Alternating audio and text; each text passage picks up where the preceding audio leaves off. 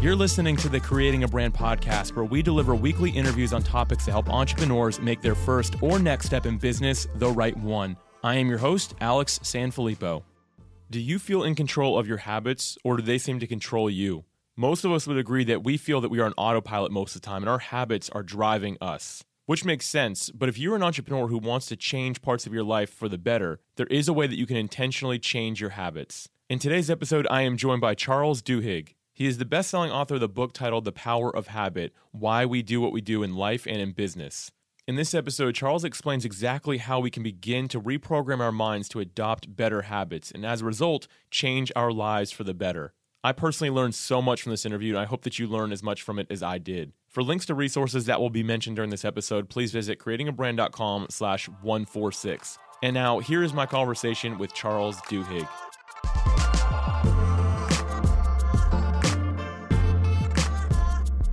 Charles, welcome to the Creating a Brand podcast. Thanks for having me. I'm really excited to have this opportunity to speak with you today. Over the last week, I read your book, The Power of Habits, and I actually just finished it this morning. But ever since the first day I picked it up and got through that first chapter, I can't get it out of my mind. When I say that, it's like I'm viewing conversations differently and kind of looking at the world differently. For lack of a better term, I feel like I was living in the Matrix, and I finally took the red pill and stepped out of it, thanks to this book. So I appreciate what you wrote here. I found it very helpful for myself. Oh, good. I'm glad to hear that. Yeah, absolutely. And by the way, 18,000 reviews on Amazon. I saw that. That's pretty amazing. Yeah, it's been nice. It's been nice that it's resonated with so many people. Yeah, absolutely. So today we're going to be talking about habits, and habits are an interesting thing because we've all got them, right? And many of us, we want to change our habits or improve them. We have new ones that we want to create. This is something that we've all gotten. And entrepreneurs, I feel like we're kind of like a heightened sense of this in many ways. And during this conversation today, I'd love for you to be able to teach me and the listeners how we can build the habits we want and be able to be set up to succeed both in life and in business. But before we do that, I think probably the best place to start, maybe the obvious question, is just for a definition of what a habit is. Yeah, so a habit is a choice that you make at some point, and then you stop making the choice, but you continue acting on it, right? And there's been a lot of research that's been done to try and figure out how much of what we do every single day is a choice and how much is a habit. A professor named Wendy Wood, who's now at USC, followed around hundreds of people for months, and she discovered that about 40 to 45% of what we do every day is a habit, right? It's something that we do unthinkingly, where we thought about it at one point. At one point, you had to concentrate really hard to back your car out of the driveway. And the more and more you did it, the more and more it became automatic. Or at one point, when you walked into the cafeteria, you really thought about what you're going to have to eat that day. But now you tell your spouse, oh, I'm going to have a salad today at lunch. And when you walk into the cafeteria, without actually almost thinking about it, you walk over to the sandwich station and get that unhealthy sandwich that you get every day.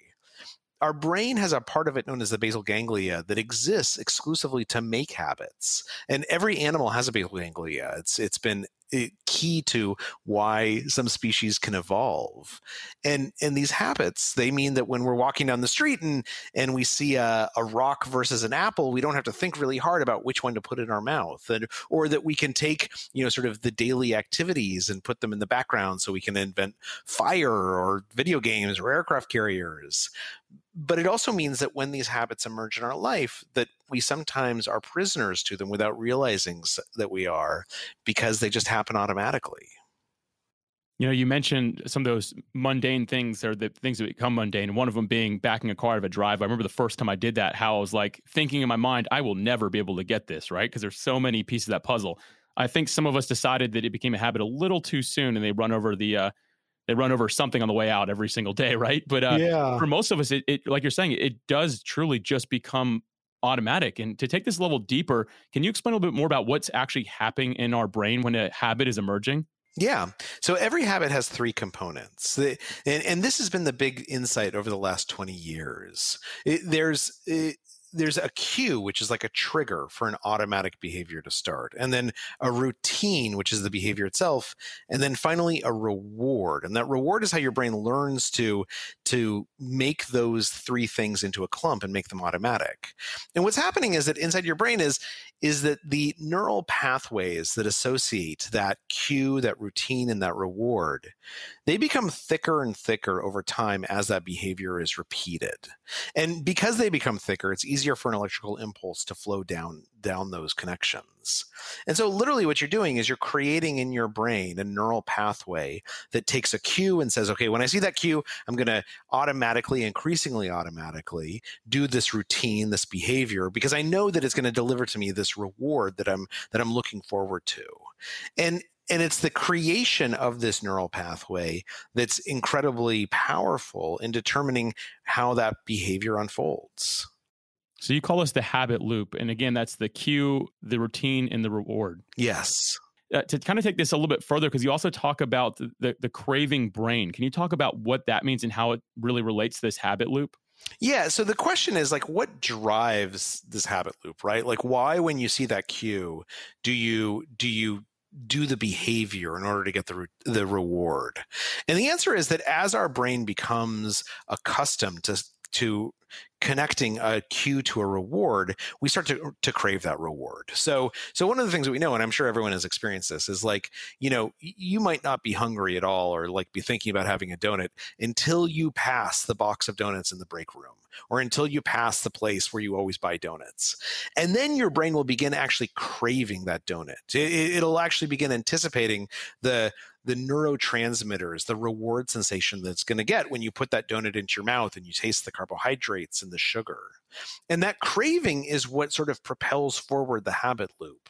And so that's really important, because one of the things that we know is that if you start to feel that craving, right, if you start anticipating that reward sensation and it doesn't materialize, what happens in our brain is something that's very similar to depression. Like depression is actually when there is, for many people, a slight depression, a feeling of depression is what happens when you begin craving a certain sensation and that sensation fails to materialize. And that's really powerful, right? We've all felt that before. We've felt how powerful it is to not be hungry in the morning and then pass the donut place and smell the donuts and the cues are going off in our brain. And then we're like, can't think about anything else besides getting a donut. You start craving it. And that's really important to recognize, because it means that as you understand more and more about how your own habits work, you gain power over changing them. So we're talking about this craving here. Is that the same thing as the cue, or is it what actually falls into the cue? I'm trying to make sure I understand the difference between those two. The cue is something that triggers that sense of craving. Okay, I got you. Okay. So a craving is something that you feel, right? Whereas a cue is most of the time something that's external. It's usually a time of day, a particular place, the presence of certain other people, a particular emotion that you've come to associate with a certain behavior, preceding behaviors that have become ritualized. But a cue is something that's really like external. It's a trigger that triggers that craving. And that craving is what propels the habit loop. Okay, that makes sense. Thank you for clarifying that. In a moment here, we're going to get into how to actually create habits. Before we do that, I want to quickly mention, and you've heard everything I'm about to say, and all the listeners can relate to this, but every entrepreneur I talk to, whether they're brand new to the entrepreneurship world or they've been at it for years, they've all got habits that they say they want to remove. Like they say, I want to remove these habits. And some common examples would include things like scrolling mindlessly on social media whenever there's like a dull moment during the workday, or being exhausted at the end of the day and turning on the TV for 2 hours. They don't really want to do that. Or one more example here would be grabbing fast food every day, even though they say they're going to be sticking to a stricter diet, but they just don't have the time to do that. All these things, I believe, are habits we've created. And to kind of pose this in question form now, all these entrepreneurs tell me, and I've said this as well, like we want to remove these bad habits. My question is it actually possible to remove a bad habit once it's been put in place? Well, we have this unfortunate phrase in our vocabulary to break a bad habit, right? And the thing is that that's the wrong way of thinking about it, because as I mentioned, you get those sort of neural links in your brain. Those neural links exist forever. So there's been experiments that have done where they've taken rats and they've put them in mazes and trained them in certain habitual behaviors. Then they'll remove the rats from the mazes for like a year. But when they drop them back in, as long as the cues are stable and the rewards are stable, that habit will come back immediately, because we have these neural pathways that are associated with that behavior. And unless they're overwritten, they stay there. So the much better way to think about this is not breaking a bad habit or extinguishing a bad habit, but rather changing a bad habit to a different behavior that corresponds to the old cue and delivers something similar to the old reward. And within the psychology, this is actually known as the golden rule of habit change, which says you shouldn't try and extinguish a bad habit or repress a bad habit. You should focus on changing the behavior. And so, like, let's take, for instance, you mentioned watching TV if you're tired when you get home after a long day of work.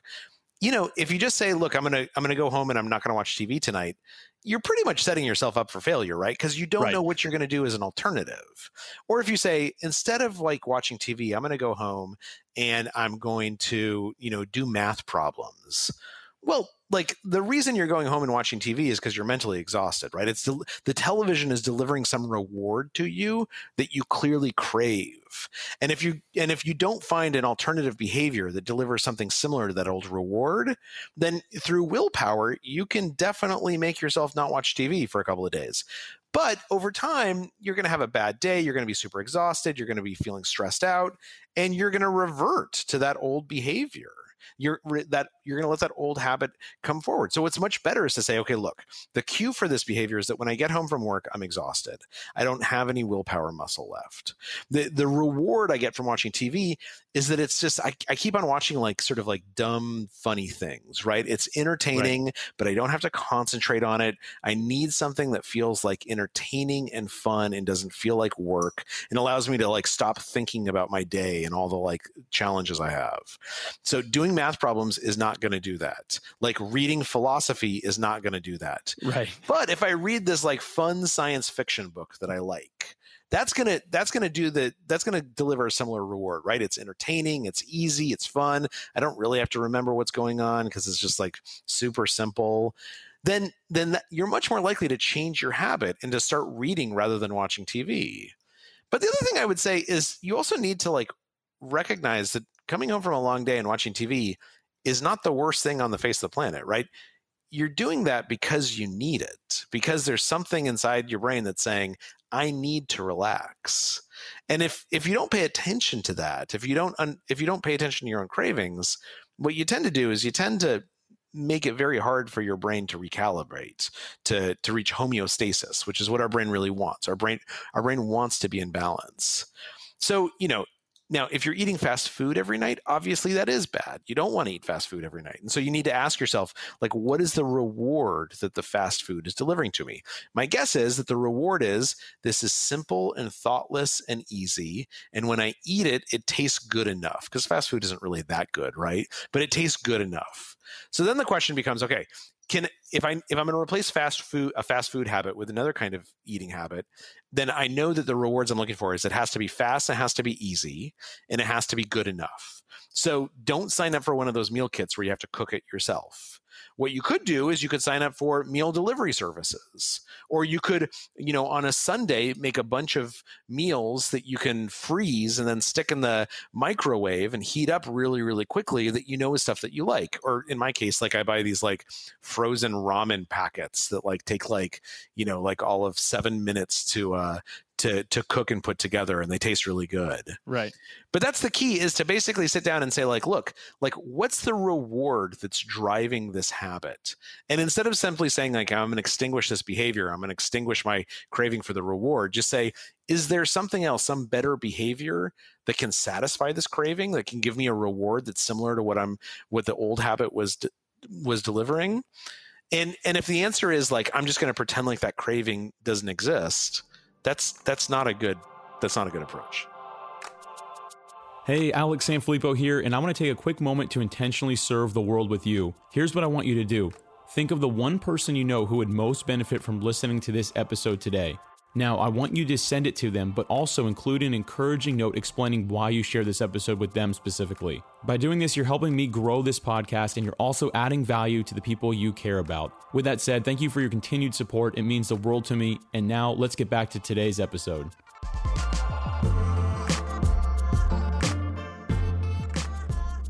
This is interesting. So we're talking about not removing habits, but actually changing them, basically reforming them to something else. And does it all begin with identifying the routine? Is that, if I understand, that's like kind of the first thing you want to look at, right? Is the routine, or are you looking at the reward or the cue first? Like, where do you really start with that? I mean, it doesn't really matter. Like, everyone knows what the routine is, right? It's like, I want to stop, getting angry at coworkers. Like, what the routine is. You're getting angry. Like, that's if you can't identify the routine, then you don't really need to worry about it. There's nothing for you to change. Good point.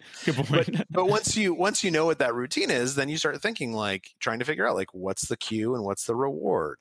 Right. Okay. That makes sense. Yeah. Because I think that this is probably a really good practice to sit down, not necessarily to list out all of your bad routines or habits necessarily, although that might not be a terrible thing. But I'm trying to think of like a really practical way that I could begin deciding where to begin improving and how to like do that strategically. Is that a practice that you've ever put into place or that you recommend to people? Well, I don't know. What's a habit that you want to change? So one of which is spending too much time on my phone. So example, when there is downtime, it's real easy for me just to grab the phone. Like I had 30 minutes before this interview that I was prepared. It's easy for me just to pick my phone and start scrolling. And that's something that I guess is a little bit relaxing maybe, but I'm not even really sure why I do that anyway. But that's something I'd like to change. Well, so I mean, I think the first question is, why do you want to change that? Like, why do you think that that's not a good habit?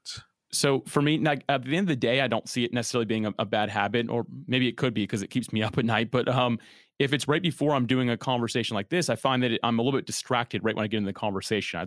I'd rather get myself mentally prepared for something like an interview with a big name like Charles, right? Like I want to make sure that I'm prepared for that. So instead of picking it up, I want to find something else that keeps my mind focused in the direction that I'm supposed to be going for the day. Okay, and I think this is important, right? What you want is you want something that focuses you before the interview starts, so that you're not going from like looking at your phone to being on an interview right away. So that's a very specific goal that you have, right? That's not about like changing your behavior when you're standing in line. That's about changing your behavior before an interview. So, okay. So what were you doing right before you got on this call with me to start this interview? So I was checking some of my text messages. Okay. You were checking your text messages, and you were doing that for 1 minute, for 5 minutes, for 10 minutes. I would say 5, but it's probably more like 15. You know how it goes with phones, right? Okay. So for 15 minutes. So for 15 minutes, and what do you think the cue was there? Like, what were you doing right before you started looking at your text messages? I finished planning the episode. Like I knew what I wanted to talk about at that point. I'd been back over it, making sure that it was going to be good for the listeners. And at that point, I kind of felt like, okay, I'm done. And now I've got 25 minutes before I'll be on with Charles. So I was just kind of like killing time, if you will, at that point. Okay. So it sounds like the cue for you is sort of a preceding behavior that you had sort of finished one task. You had a gap of time, and you were trying to figure out how to fill it. My guess is that it's also that like you had like a little moment of boredom, right? Like you're like waiting for this call to start. You're like can't start another project. So I think the cue is a preceding behavior, but it's also an emotional state that you felt a little bit of boredom, and so your instinct was to reach for your phone. And what do you think the reward is? To have no messages in my text inbox, if you will. But that's not a reward. That's a state, right? Like nobody ever says like, oh my gosh, like I had the best day because I had no messages in my box. Like what's the actual reward that is giving you?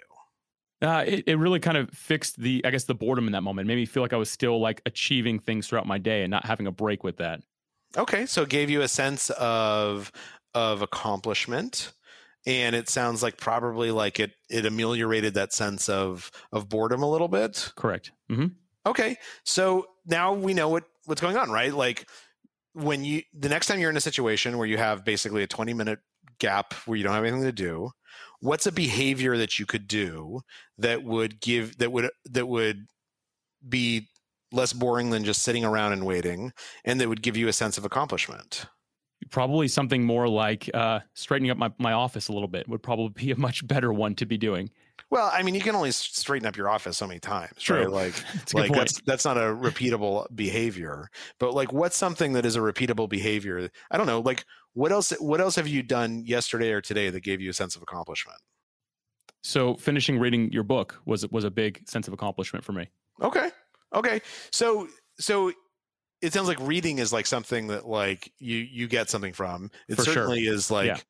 ameliorates boredom, right? Because like you're kind of learning something. So what I would say is like, look, if you want to stop yourself from checking your phone whenever you have these 20-minute gaps, and again, I'm not certain that you should stop yourself from doing that because I don't know that that's such a bad habit, but let's say you really do want to. You're like, look, like I lose 4 hours a day to checking my phone because I keep on having these gaps. So the behavior that you need to experiment with is you're going to read instead of checking your phone for new messages. And it's pretty easy to do this, right? Like you can either have a book on your desk where like you've already started it and you can just pick it up. You can have Kindle on your phone, right? So that instead of hitting the message thing, you can hit the Kindle thing and just start reading. And again, you want something like, it sounds like you're checking your messages because it's sort of entertaining to you. Like there's a sense of novelty. Mhm. So you want a book that you enjoy reading. You don't want it to be like, Wittgenstein that you're like, oh, let me try and read 2 pages. You want like some like fun, like adventure story or something like that. And then you just try that. The next time you feel this instinct, this craving to go check your phone and your messages, and you think, and you know that you're not doing this because like you actually need to check your messages. You're just doing it because like you're bored. Open up the Kindle app, read for 20 minutes, see if it makes that craving go away. My guess is that it probably will. I love that. This was a cool little experiment we walked through there. I appreciate you giving me that opportunity to be coached a little bit. That was cool. Sure. Really helpful there. And, this makes me think of something else that I've heard people say, and it's always been disheartening to me. And I don't know if you've heard it a lot as well, but have you ever met somebody who just feels completely powerless when it comes to their habits, and they say that they cannot change? What do you say to somebody who just feels like they have something that they just can't seem to figure out how to get away from it? I mean, I think that there are people who have addictions, right? And addictions are oftentimes habit dysfunctions. And so I think that they feel like they're addicted to certain behaviors. And so I'd say 2 things. First of all, that it's always helpful to go talk to someone who's a therapist. If you really have a habit that you can't change, that you're like a prisoner to, then like talking to a therapist is usually a good thing to do. And there's actually a type of therapy called cognitive behavioral therapy that is built entirely around trying to change habits and make adjustments. But the second thing I would say is, oftentimes when we say like, I have this behavior and I wish I could stop this behavior and I don't know why it's so hard for me to stop this behavior. That's what people say much more frequently, right? Like if I'm so smart, like why can't I make myself exercise in the morning? I would say that what you need to do is you need to sort of break that behavior down and start thinking about like the cues and rewards that could drive it. Like let's take exercise as an example, right? So there's been a bunch of experiments that have been done that have shown that if you sit down with people who want to exercise and you say, okay, choose a cue, like put your running shoes next to your bed, or plan on meeting your friend at the gym every Wednesday night. Like choose an obvious cue to help yourself exercise. And then when you do exercise, as soon as you are done exercising, and by the way, by exercise, I mean like put your running shoes next to your bed and like walk around the block twice, right? Like don't try and like run 5 miles at first. Right. Make it a really small, really accomplishable habit. Or when you go to the gym and meet your friend, only plan on being there for like 20 or 25 minutes. Like don't make this something that's really hard. As soon as you do that, as soon as you're done with the behavior, reward yourself. Give yourself like a nice smoothie. Let yourself enjoy a beer. Take a nice long shower, right? Because what you're trying to do is you're trying to say to your brain, look, when I do this behavior, I get something pleasant as a result. And your brain will start making that connection. Here's the cue, here's the routine, here's the reward. I want to make this behavior easier and easier and easier. Now think about the mistake most people make when they do start an exercise routine, right? They wake up and they say, okay, I'm going to go exercise today. They like push themselves out of bed. They like look for their running clothes. They put their running clothes on. They get out the door. They go and they run. They come home. Now they're running late, right? So the kids need to be fed. And so they like jump in the shower and they take a shower as fast as they can. And the kids are like upset because they haven't had any breakfast. So you feed them breakfast and then you jump in the car and you're running late to drop them off for school. So you drop them off for school, but you're kind of like stressed out about it. And you get to your desk and you're like 10 minutes late getting to your desk. And so you're kind of sweaty because you were like paranoid about like not making it on time. Basically, what you've done is you've punished yourself for exercising. And your brain pays attention to those rewards and punishments. Your brain says, this exercise thing is terrible. Like afterwards, I feel stressed out and I feel sweaty and I feel like, I don't get to have a nice shower. I'm going to make this harder to do next time because I don't like it. So if somebody has a habit that they're trying to create, the first thing to do is to figure out exactly what they want to do, not to have a goal, but to have a plan for a specific behavior, to make that behavior pretty easy because you want it to be something you're definitely going to succeed at. So don't shoot for the stars, shoot for something small and really easy to accomplish, and then give yourself have a cue to remind you to do it, and then give yourself a reward right away. And I think people will find that their behavior starts to change. I couldn't agree more. And I'll tell you what, I've never been able to put my finger on how to do this exactly before reading your book, but this conversation was just so helpful. And I appreciate you helping me through one of the things I'm working through myself, but also just some of these great examples that you have here. Really just an insightful conversation. And before we end our time together, I want to ask, do you have any final thoughts for us today? Any habit can be changed, right? I think that there's this feeling when you're in the grip of a habit that it's never going to change, that it's so hard that like you're stuck with something. But there is someone in this world who today has been smoking for years, decades, and they are going to stop smoking today and will never have another cigarette.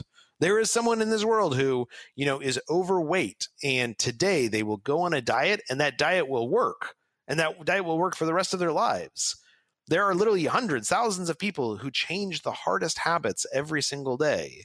And we don't read newspaper stories about them because it's not exceptional. It's not unusual. And so if you're someone who's stuck in a behavior, a habitual behavior, and you're saying to yourself that it feels like I can't change this, just know that any habit can be changed. It doesn't matter how old you are, it doesn't matter how ingrained that behavior is.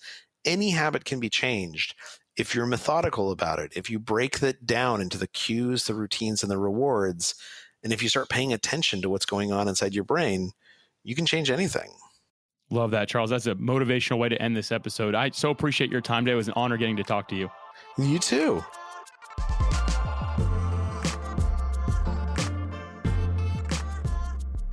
During our interview, Charles helped me to come up with a way to change a habit that I've been wanting to do something about for some time now. The solution I came up with is this. Instead of checking my text messages during downtime, I'll replace that action of clicking on the text message app with reading a Star Wars book that I've always wanted to pick up. And yes, I know I'm a nerd.